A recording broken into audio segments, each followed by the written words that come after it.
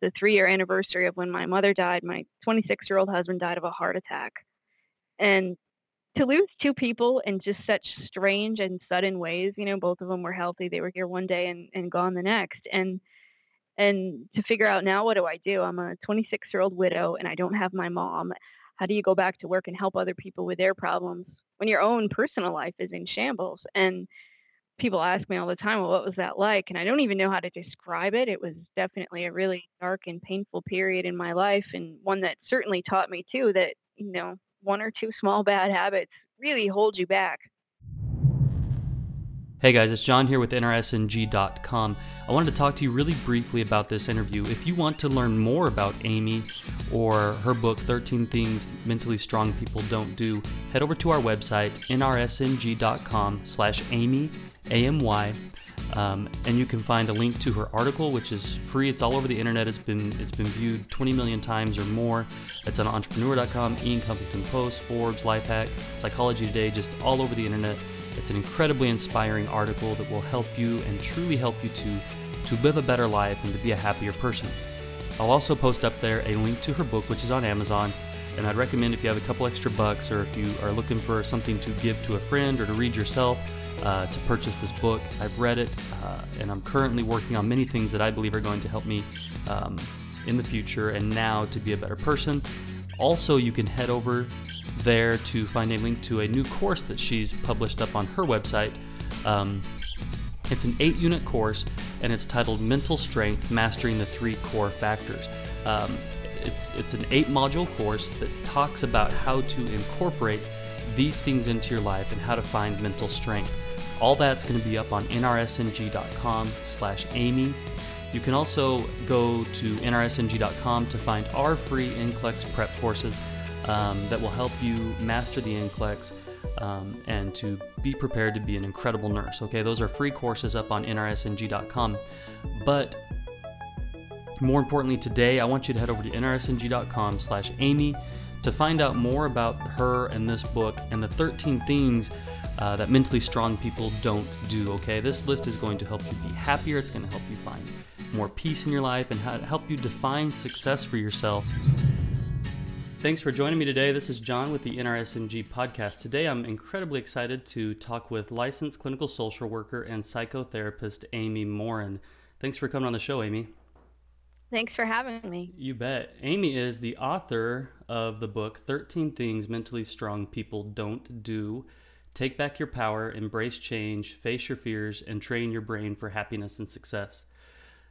The title itself has over 10 million results in Google for that title.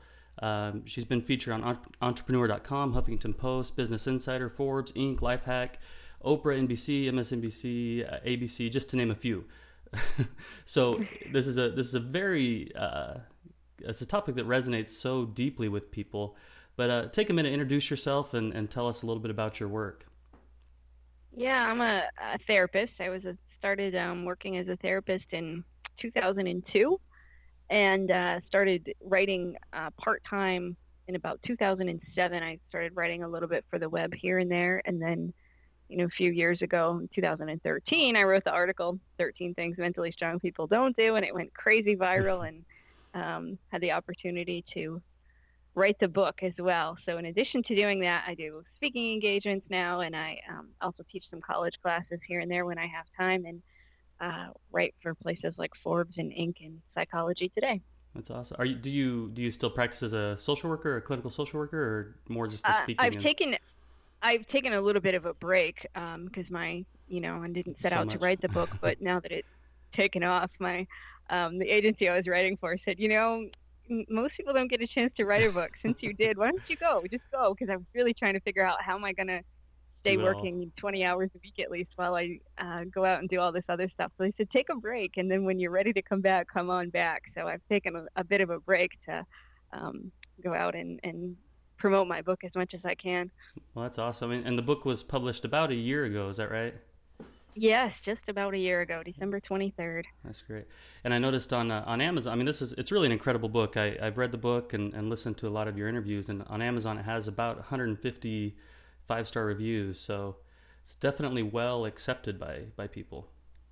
Yeah, that's the thing when you write a book and you put it out there and it's hard to know, like, how are people going to like this, or to know, is this good? I never set out to be an author, so it wasn't my intention to write a book. So I think, I don't know. And then you kind of hold your breath, and then you see the reviews come in. I think, okay, good. There's Somebody liked people it. out there who liked it. I can breathe a sigh of relief. Well, it definitely, I mean, we'll get into it a little bit more as we talk, but there were some parts of the book that, like, it felt like you were, like, reading my journal or something, just because it resonated so deeply with things that I've seen in myself that are definitely holding me back. So why do you think this topic resonates so much with people? Well, I think it was the idea of mental strength. I think a lot of people just had no idea what it even meant. And that's one of the biggest questions I get from people is, what do you mean by being mentally Mm-hmm. strong? And I think the other reason is that we talk so much about what to do. There's so many things about why you should have good habits. And I think that part of it resonated with people because I was talking about, well, what not to do, that it only takes one or two small bad habits to really outweigh all the good habits that you have in life. And so I think for those two reasons, the title certainly had started to catch on because people wanted to know what are the things that mentally strong people don't do. Mm-hmm. And, I come by this list honestly. So throughout it all and through my work as a therapist, but also in my own life, that these were the things I really noticed can hold people back. And so it wasn't just something that I, researched for 100 Sure. years or really looked at just famous people or wealthy people or something like that. But I wanted real life people and what they go through and what sorts of things seem to help them overcome adversity. And a lot of it came from what I saw in my therapy office, but also in my own life. Do you mind? Now, I've read, and heard your personal story quite a bit. I know you've shared a lot. Do you mind kind of sharing that again and kind of what led you to write this list?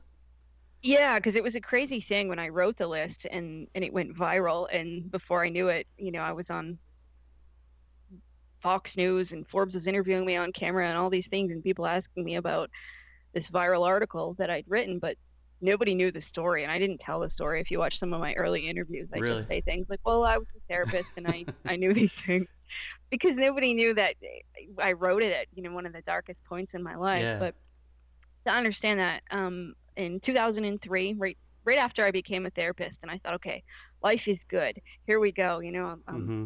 I had already bought a house. I'd gotten married. I landed my first big job, and I thought, this is great. I've got this jump start on success. Nothing's going to hold me back. And then I got a phone call one day that my mother had been rushed to the hospital. And my mom was 51. She didn't have any history of health problems, so we really couldn't imagine what could be wrong with her. But when we got to the hospital, doctors told us that she'd had a brain aneurysm. Mm-hmm. And just like that, she was gone. Hmm. And it really hit me. My mom and I had been very close, and it was really hard for me now to figure out, how do I go to work and be an effective therapist when I'm grieving this loss? And it was then that I started to become interested in the idea of resilience and mental strength, because it wasn't an option to, take a year off from work and just go grieve or find myself or anything like Mm-hmm. that. I still had to have a job. Um, and so then, I worked really hard through it all, and I learned a lot about mental strength then, but I certainly had the next opportunity on the 3-year anniversary of when my mother died. My 26-year-old husband died of a heart attack. Gosh. And to lose two people in just such strange and sudden ways, Yeah. both of them were healthy. They were here one day and gone the next. And to figure out, now what do I do? I'm a 26-year-old widow, and I don't have my Hmm. mom, and I have to figure out, how do I keep going forward? And I certainly didn't have the opportunity to not go to work. I took a few months off, but I had to go back eventually. And how do you go back to work and help other people with their problems when your own personal life is in shambles? And I people ask me all the time, well, what was that like? And I don't even know how to describe it. It was Mm-hmm. definitely a really dark and painful period in my life, and one that certainly taught me too that, one or two small bad habits really hold you back. Yeah. And so I worked as hard as I could to get through my grief, and was hopeful that someday life could get better. And eventually it did. A few years down the road, I ended up getting remarried. I never imagined that I would, but I met Steve and things felt right, and we got married. But shortly after we got married, Steve's dad got diagnosed with cancer. And at first they had said, oh, he'll beat this. It's prostate cancer. It's really slow growing. But within about 2 or 3 months, they said, nothing's working. We're sort of out of treatment options. And this was really the first time that I thought, oh, now I know what's coming. When I lost my mother and my first husband, it was so sudden. And I thought, and now how do you deal with this sort of anticipatory Yeah. grief? And so it was then that I really started to think, this isn't fair. Why do I have to lose all my loved ones? I didn't want to see Steve have to lose his dad. And I was in a bad place. And it was then that I sat down and I wrote this article and published it to the web thinking, well, maybe it'll help somebody else. But really it was a letter to myself of, hey, ding Mm-hmm. dong, don't do these 13 things. And so and it was something I needed to keep reading over to remind myself of, if I do these things that they're going to really rob me of the strength I'm going to need to deal with it. And then lo and behold, it went crazy viral. And while all this stuff was going on, 10 million people read it on one website, and then Forbes picked it up and 10 million more read it over there. And my phone is ringing off the hook. But what nobody knew is my father-in-law passed away within a couple weeks of me writing it. Yeah. And so it was 4 days later, I was on Fox News talking about mental strength. And fortunately, throughout it all, a literary agent called and said, you should write a book. And I didn't even tell her the story at first. And it wasn't until much later, I think a month later, that I said to her, well, I got to tell you, there's a story, but I don't know if I want to tell the world my story. I'm a therapist. I listen to other people's story. I don't tell my own. And she said, it's really up to you, but, it may give you some more credibility. And so I was fortunate to be able to write the book and tell the rest of the story, to know that I didn't just, make this up on a whim, but it was something that I inherently knew. It was things that I'd lived myself. And I'm glad that I told my story now. Well, yeah, I mean, that's what really kind of resonated with me too, was that, I mean, here you were a professional and you knew all these things inherently, from your education, your training and stuff, but then you actually lived through this, and you've been through so much more than most people ever experience in a lifetime of change and grief, and you found this list of things that helps you overcome. And I think that, and then in the book too, you even go into more detail about kind of this backstory and everything. And it really just, I don't know, it just resonates even more. It makes everything even that much more personal. And it really kind of helps me dig into the story more and into this list of things that, well, if it could help you through these hard things, my minor problems and things are obviously going to be conquerable with conquering these things, How did you determine this list of 13 things? I mean, was it really, you just sat down one evening, you're like, what's holding me back right now? Or yeah, it was one of those, I think it was in my brain somewhere. I just never written all of the 13 things down before. And it was just one day I remember coming home from a meeting and was sitting at my kitchen table and wrote this list, and it just came to me, because people often think there was magic in the number 13. Like, why'd you come up with 13? Because, I didn't mean to. I didn't number my page 1 to 13 and then fill in the blanks, but it was a matter of just figuring out, well, what are those things that I've learned in my experiences, and what is it that I can't do right now? And that's what I came up with. Again, I didn't imagine that I was even gonna. It took that later that day I was, I could publish it to the web and we'll see what happens. And in fact, a lot of people that read it, initially the reaction was not good. People were really angry, and I thought, oh dear, what have I done now? Really? That's crazy. Yeah. So we can get into some of the 13 things, but what are, from your experience and everything, what do you see most people struggle with of these 13 things? What are like the top few? The top few, coincidentally, is the top few right on the list. The first one is, wasting time feeling sorry for yourself. And it's something that I see often in my therapy office, that people come in and they want to tell me all their problems. And while there's, value in telling somebody your story, it becomes clear after about 3 or 4 weeks when they just want to come in and say, and then these bad things happened to me this week. And they don't really want to make any change, but they just really want to, sort of justify that they're hosting a pity party and that they're stuck there. And I do think that is a big one that keeps us stuck. And then the second one is about, that mainly strong people don't give away their power. And that's an interesting one for a lot of people, because they've just never realized that, blaming other people for how you think or blaming other people for how you feel really does give away your power. I really like that one. That was, as I was reading that chapter, that was one of the ones that was like, wow, she she knows me or something. Like, it was creepy because how do you see people wasting their energy on these things and just eating themselves up with trying to be in control?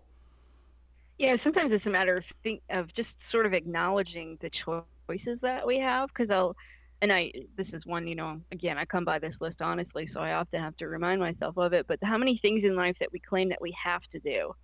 And Hmm. so whether it's somebody says, oh, I have to go eat dinner at my mother-in-law's house on Sunday, or I have to work 10 extra hours this week, or I have to work overtime. Well, you don't actually have to do any of that. And to just acknowledge, okay, yeah, there's consequences if I didn't do those things, but it's a choice. Hmm. And sometimes just reminding yourself that it's a choice can make all the difference in the world. Because sometimes I think we kind of come up with this mentality that we're victims of other people and that they're making us do things. But to just remind yourself that everything you do from the time you wake up until the time you go to bed is all up to you. And if you don't want to do something, you have the power to say no. And granted, again, maybe there's consequences that keep you from saying no, but you could if you really wanted to.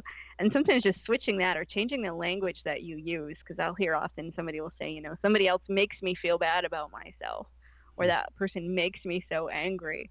Just remind yourself again that nobody else is controlling how you feel. It's up to you to regulate your own emotions, and that they're not necessarily the problem, but that you can say, how do I shift my life, or what do I need to change in my own life to make things better for me? And it's not up to other people or to blame other people for holding you back or dragging you down. It won't get you anywhere. And to be able to really say, okay, what do I have control over in my life, and what can I change, rather than, just expecting that other people will do that for us.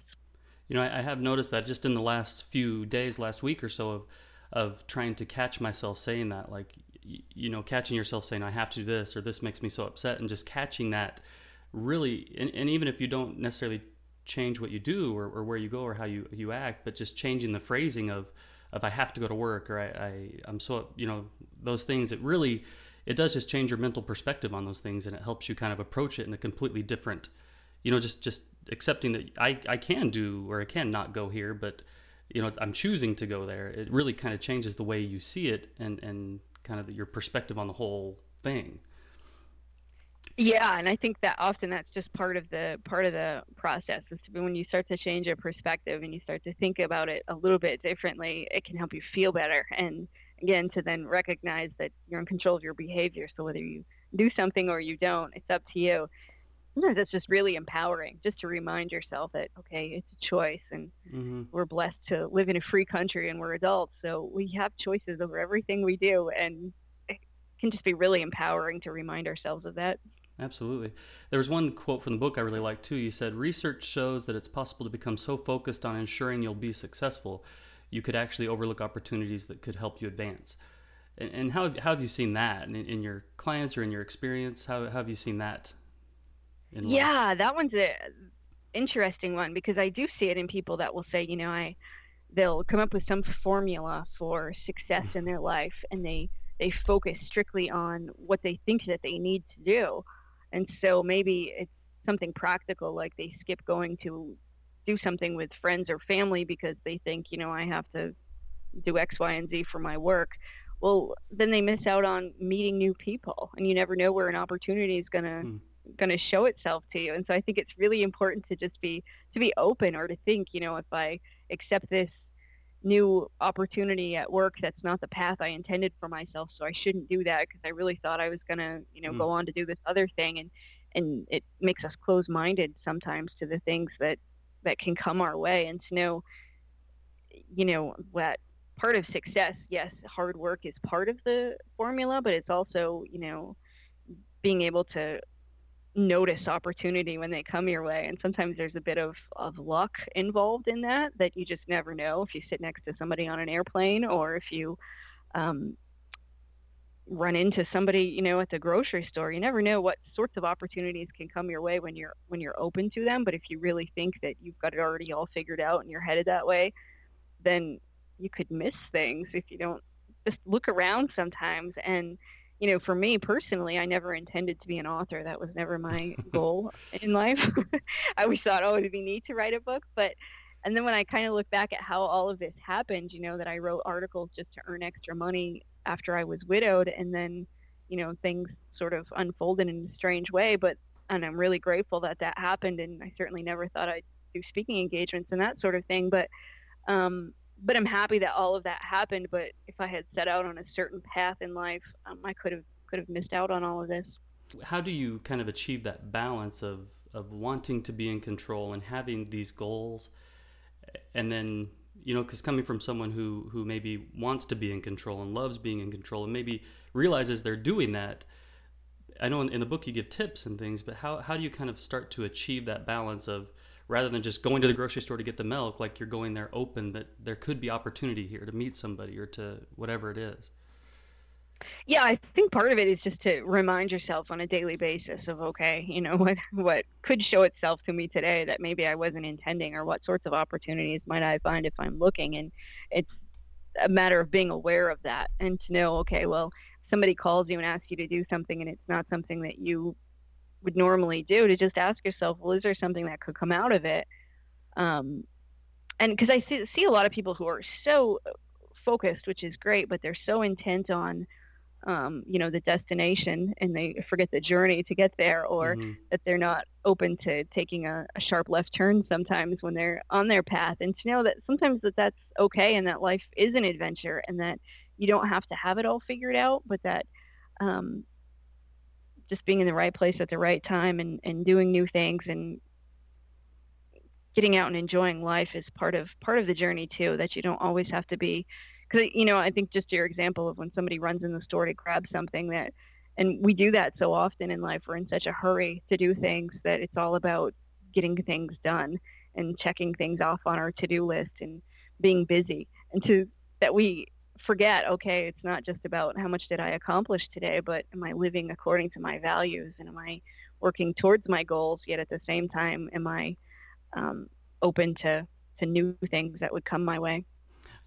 Just as you're saying that, like being open to new things and living to your values, one of the other items on the list that really stuck out to me, and I was just reading it again this morning, was that mentally strong people don't resent other people's success. And as I was reading that, you gave an example in the book of that how important it is to have your own definition of success. And what we can fall into the trap of is, I might see a high-power attorney who's working and traveling all the time, and I might just be jealous that he gets that really cool career. But then I might see a stay-at-home dad and be jealous of that too. And how that dichotomy of, I can't, what's my definition of success? It can't be both of those, and just living true to my definition of success. And how do we kind of define our success? Because it is hard for me sometimes to see people doing all these neat things and not be a little jealous of what they're doing. Yeah, and I think that's hard for a lot of us, and especially in the days of social media, right? When you can scroll through social media and it looks like all your friends are doing really cool things and they have great, things going on in their lives, and it's easy to start to think, well, why can't I have a house like that, or why can't I go on vacations like that, or I don't have that many friends, or I don't get to do fun things, and it's easy to lose sight of it. So I encourage people to really sit down and figure out, what is your definition of success? What's a life well lived? Is it more important to you to spend time with your family, or how important is your career, and how important is it to travel and go do fun things? But to know, okay, in my life, this is what's important to me. And every time you take your eyes off of your own definition of success, it really sets you back, and it can distract you from your own goal. So to say, okay, this is my goal, and it's okay that that person has their goal, and that if this other person is successful, whether it's your neighbor or your sister or one of your coworkers, that it doesn't diminish your own success. Because I think sometimes we get caught in that trap of thinking, well, if somebody else has more than I do, it somehow makes my accomplishments seem like they're less worthy, or that they're not as good. But if you can keep your eye on your own definition of success and say, well, this is what I have in my life and I feel good about that, then it doesn't matter so much what other people have. Right. And you tell the story too of the hockey coach for the Miracle team, the U.S. Olympic hockey team.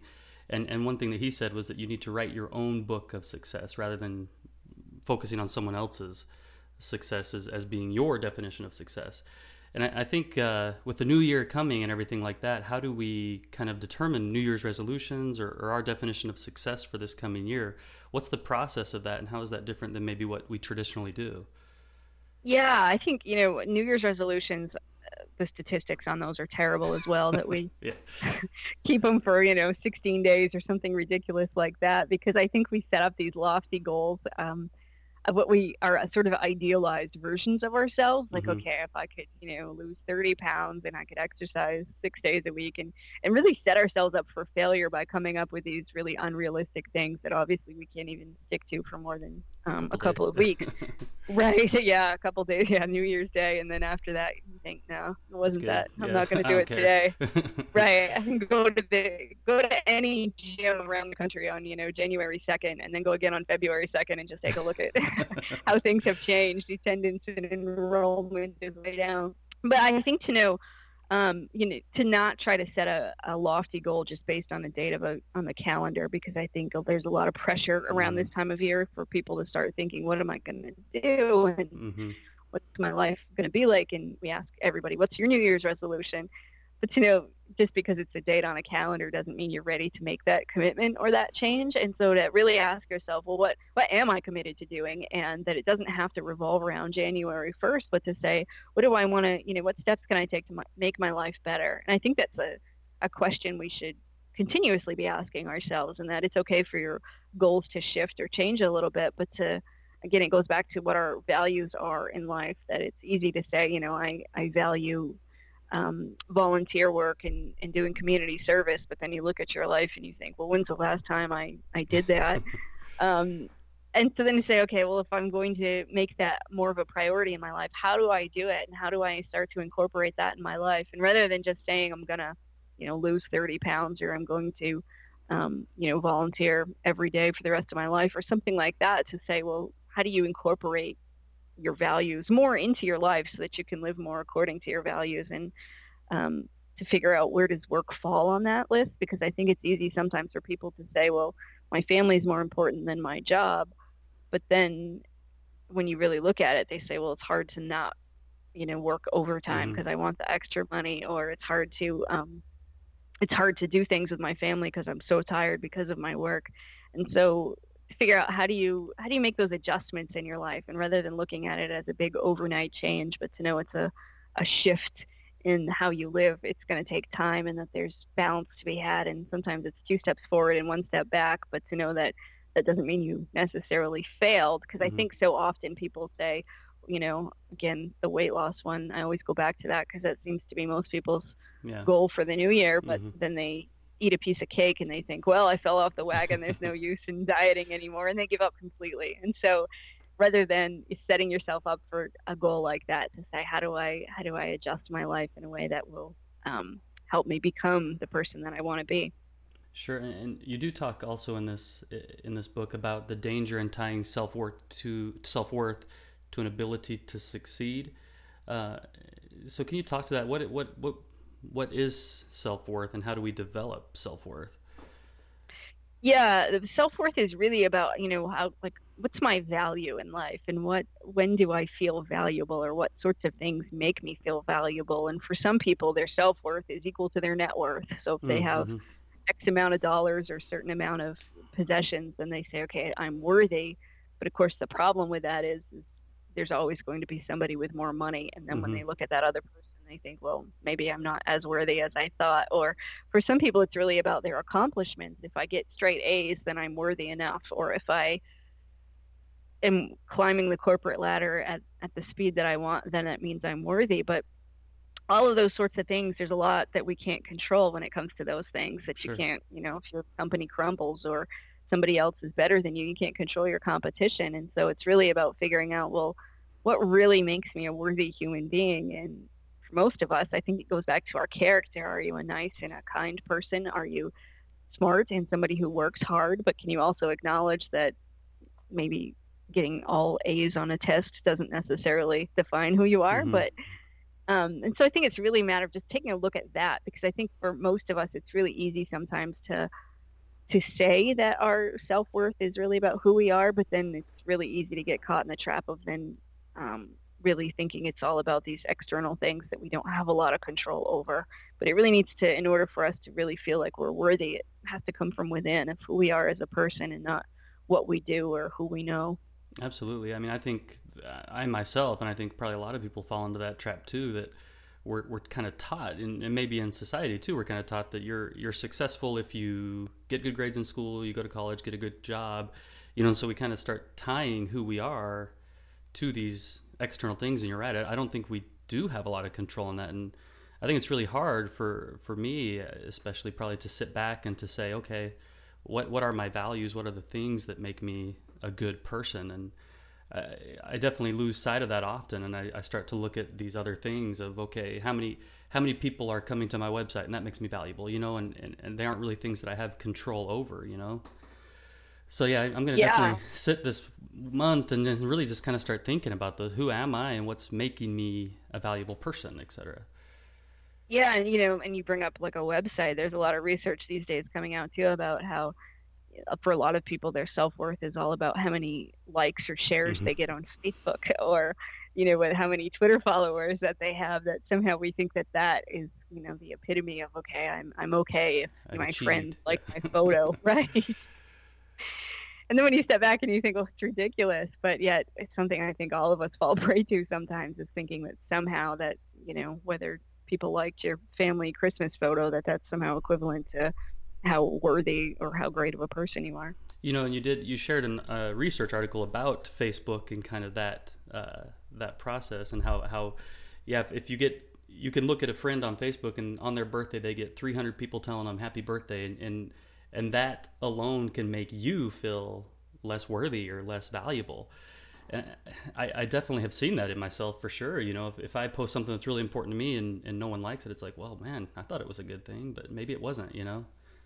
Right. And, I love the research that's coming out on social media, because I think it's a really interesting way for us to start to really keep track of the odd things that we do in life when it comes to our self-worth and our relationships. And the research is pretty clear that social media makes us feel worse about ourselves, and that we tend to resent other people when we become envious, and it leads to depression. Yet at the same time, so many people just can't stop. You can't stop going through their Facebook feed.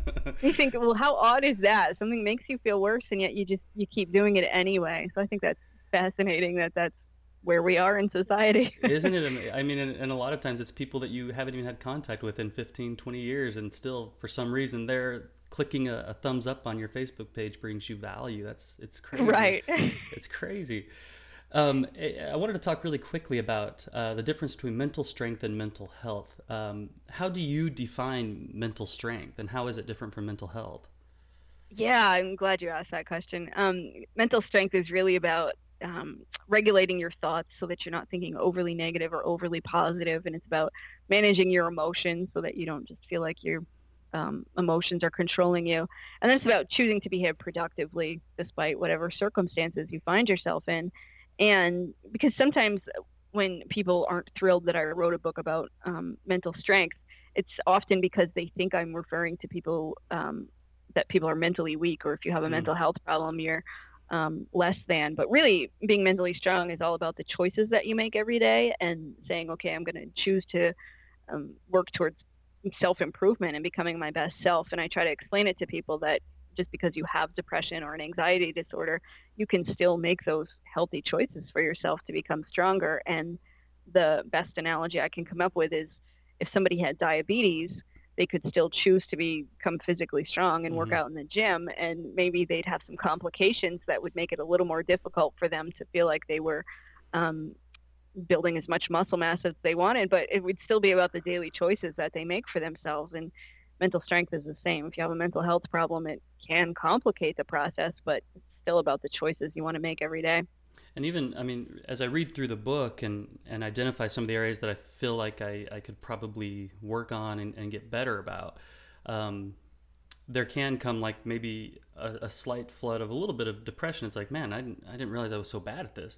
How is it okay to have those moments of like depression or feeling down, and are you still mentally strong, or how does that all, like, as I read this and identify areas, is it okay for me to feel down, or how do I combat that? Yeah, absolutely. That we all have times that we feel down and we think, I'm a loser, I'm a failure, I'm not very good. And it's just a matter of then what you do with that when it happens. So when you feel down, to say, well, what can I do about this? And that can be part of being strong, is saying, how do you deal with those uncomfortable feelings? And how do you deal with those thoughts that are really, overly harsh or critical? It's not that if you have those things going on, it doesn't mean that you're not mentally strong. It's just a matter of, well, how do you combat those things when they happen? And, for me, after writing this book, people will say, well, you literally wrote the book on mental strength. You must be happy all the time, or something like that. Like, oh, no, no, no. Nope.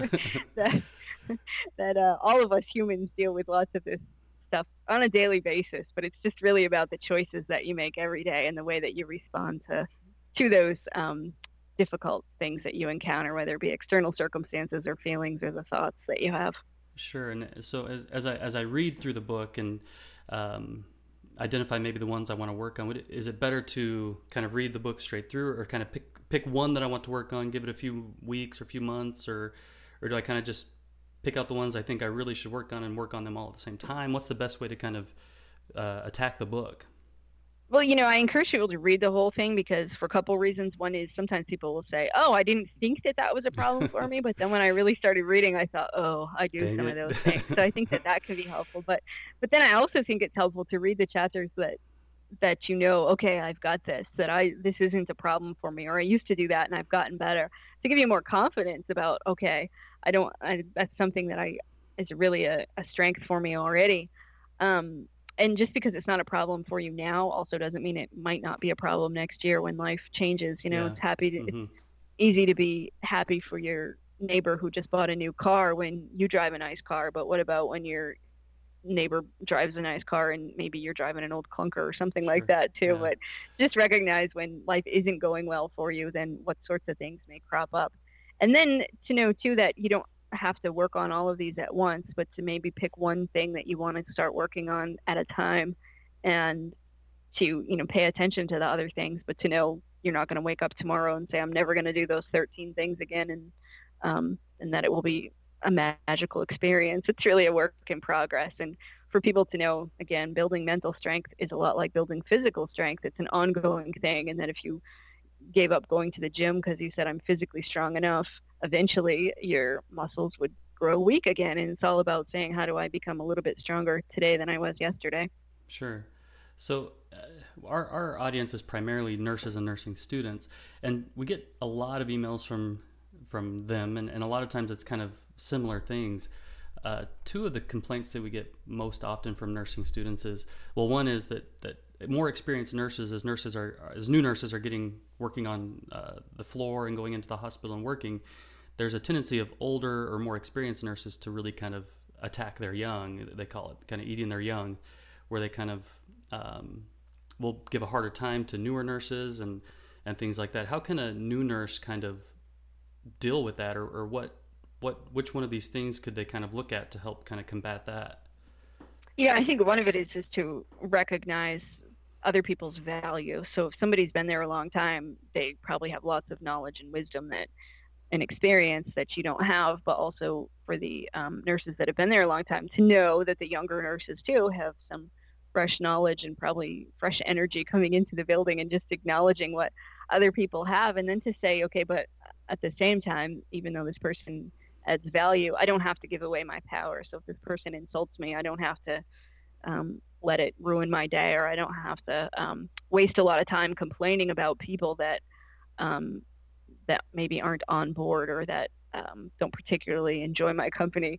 Because it's the easiest way to give away your power is if you have a crabby nurse who makes a shift more difficult. If you're then find yourself complaining about that nurse in the break room, or outside of work, you're complaining about that person, that just gives that person even more power in your life. So to say, okay, this is how it's going to be, then what can I do to do my best? And you can only control choices you make and your own attitude, and to not worry about somebody else has a bad attitude. It's not necessarily anything you have any control over. Absolutely. I would love to dive into that more. We're running out of time, but I do love that idea of giving people power, because I've done that in my life, and it's I've done it to the point of it allowing it to really guide my life in a way it shouldn't go. You give people that control and it starts to eat you, and it really starts to control almost everything you do as you focus on how upset you are with somebody. Yes, it's amazing how that can really take over and invades the way you think and what you're talking about and how you feel, even when you're not at work, all those sorts of things. And so it's a matter of figuring out, how do I take back my power? Absolutely. The one other thing we get a lot of people asking about, and this probably applies to a lot of different industries and stuff too, but when nurses come into nursing school, they're generally used to doing very, very well in school, in all their undergrad work or whatever. They're straight A students, they're very brilliant. They come into nursing school and it's a whole different ballgame, and they go from straight A students to D students. How can they deal with that? Which of these 13 things could they use to kind of deal with that kind of change in grade? Yeah, I guess a couple of them would be to not to focus on what you can't control. You can control how much you study for a test, but you can't control how hard the test is. And to not compare yourself to other people. So if the person next to you did get a B plus and you got a C minus, that it doesn't mean that you're any less than you were before, but to know that that's okay. And to sometimes just remind yourself of the facts of how many people applied for nursing school versus how many actually got in versus how many people are actually doing this. And it's a small percentage of the population. And so even if you were had the worst grades in the class, you're still smarter than, how many percent of people on earth. Sure. And so I think, just sometimes to bring it into perspective of, okay, it's okay if you get, if you're not a straight A student in nursing school, you're still doing just fine. Absolutely. One last thing I want to ask you real quick before I let you go. There seems to be a big stigma on visiting a clinical social worker and talking and getting psychotherapy and things like that. We just have in our society this it's a bad, you must be screwed up, you must have a mental health issue if you go to a psychotherapist. For people that might read this book and might think, well, I could really use somebody to talk to about this, or they don't have the support in their life to maybe talk with somebody about these things, or even for someone that just thinks they could use extra help with this, can you talk about the importance of psychotherapy and how to maybe let go of that stigma and everything? Yeah, the statistic is 17% of people are expected to be performing at their optimal mental health. Wow. But if you were to ask a room of people how many people are performing at their optimal, probably 98% of people would say, oh yeah, that's me, right? But, statistics show us otherwise. And so, to just know that it's not just for mental illness. It doesn't mean that you're particularly sick or that you have a lot of problems, but that you can just go to talk to somebody to say, hey, how am I doing? And who couldn't benefit from that? And that it's really a sign of strength when you say, okay, I could use some help with this and I want to become better. The fact that there is a stigma associated with that, and you think about it, it's just ridiculous. If you went to see your doctor because right. You hadn't been feeling well, nobody's going to judge you for that. Yet at the same time, it can be so much harder to say, okay, I'm going to go talk to somebody about some problems that I'm dealing with. And that's unfortunate. But I think to know that in the mental health field, we just really enjoy having people of sort of on the wide range of spectrums, and people that really have serious mental health problems, but other people that are doing pretty well in life that are just saying, hey, I'm struggling in this area. Can you help me? Mm-hmm. That it's okay. And to know that sometimes it's just a matter of checking in with somebody for a couple of times and to get some ideas to help you stay motivated and to help you make sure that you're on track. Sometimes that's all people need, is to just meet with somebody a couple of times. And I really hope that someday we'll become more like a primary care doctor, that everybody would just have a checkup once a year or something like that, or that you could go in for just an occasional appointment versus feeling like, okay, I have a shrink that I see every week for 10 years or something like that. Well, and that's what I guess I didn't understand it completely either, because even as reading your book, some of the stories that you share are, I had this patient who came in for 3 visits and that was it, and I was like, I didn't realize that was really something that happened, really. Yeah, I think that's the direction that we're going, is really, you don't really have to have a therapist for life or anything like that, but that sometimes there's different seasons in our life. If you talk to somebody a few times and then went away for 6 months and you hit another bump in the road, that you could then call that person back and say, hey, can I come in and talk to you? And and go in for maybe a couple more visits, but that it doesn't have to be something really intense for, years on end or anything like that. And I think, like you said too, I'm assuming it's a lot like physical health care too, where when a patient comes in, we're not judging that patient. Like we legitimately want the best for that individual patient when we're dealing with them, but it's not like we go home and, we're like, oh, that person was so screwed up, And I'm assuming social work is probably a lot the same way, where it's like you legitimately care for that person, but you're not judging them. You're not thinking they're a bad person for struggling with something maybe you haven't struggled with.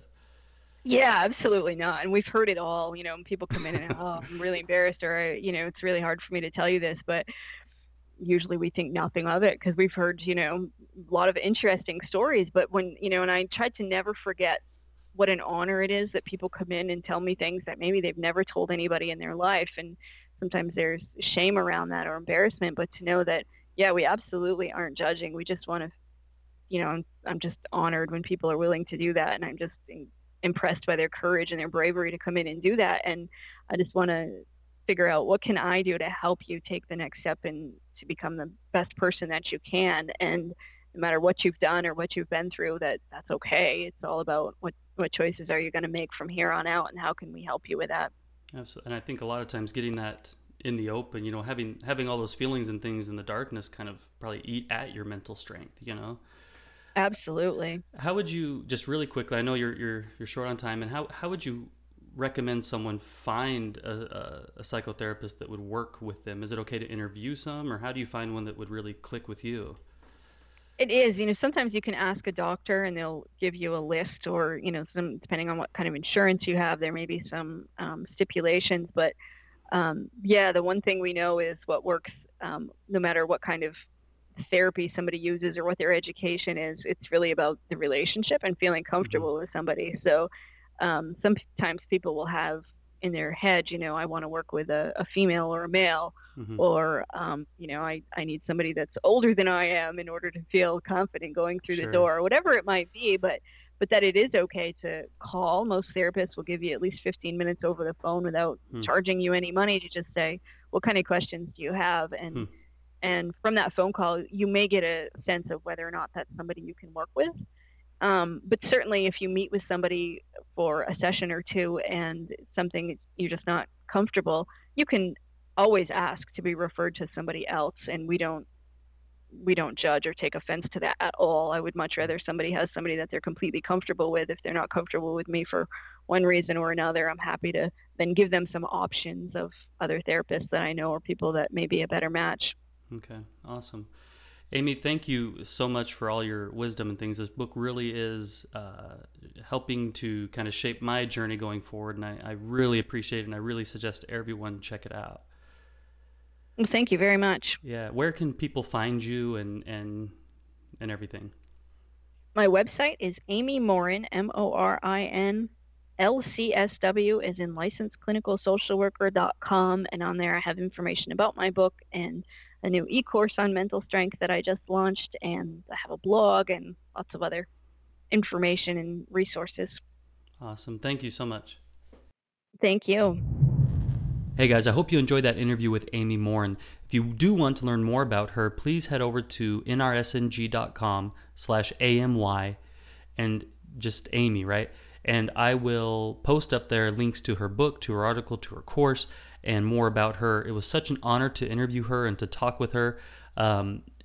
This will just help you so far beyond nursing and nursing school. This is going to help you in life.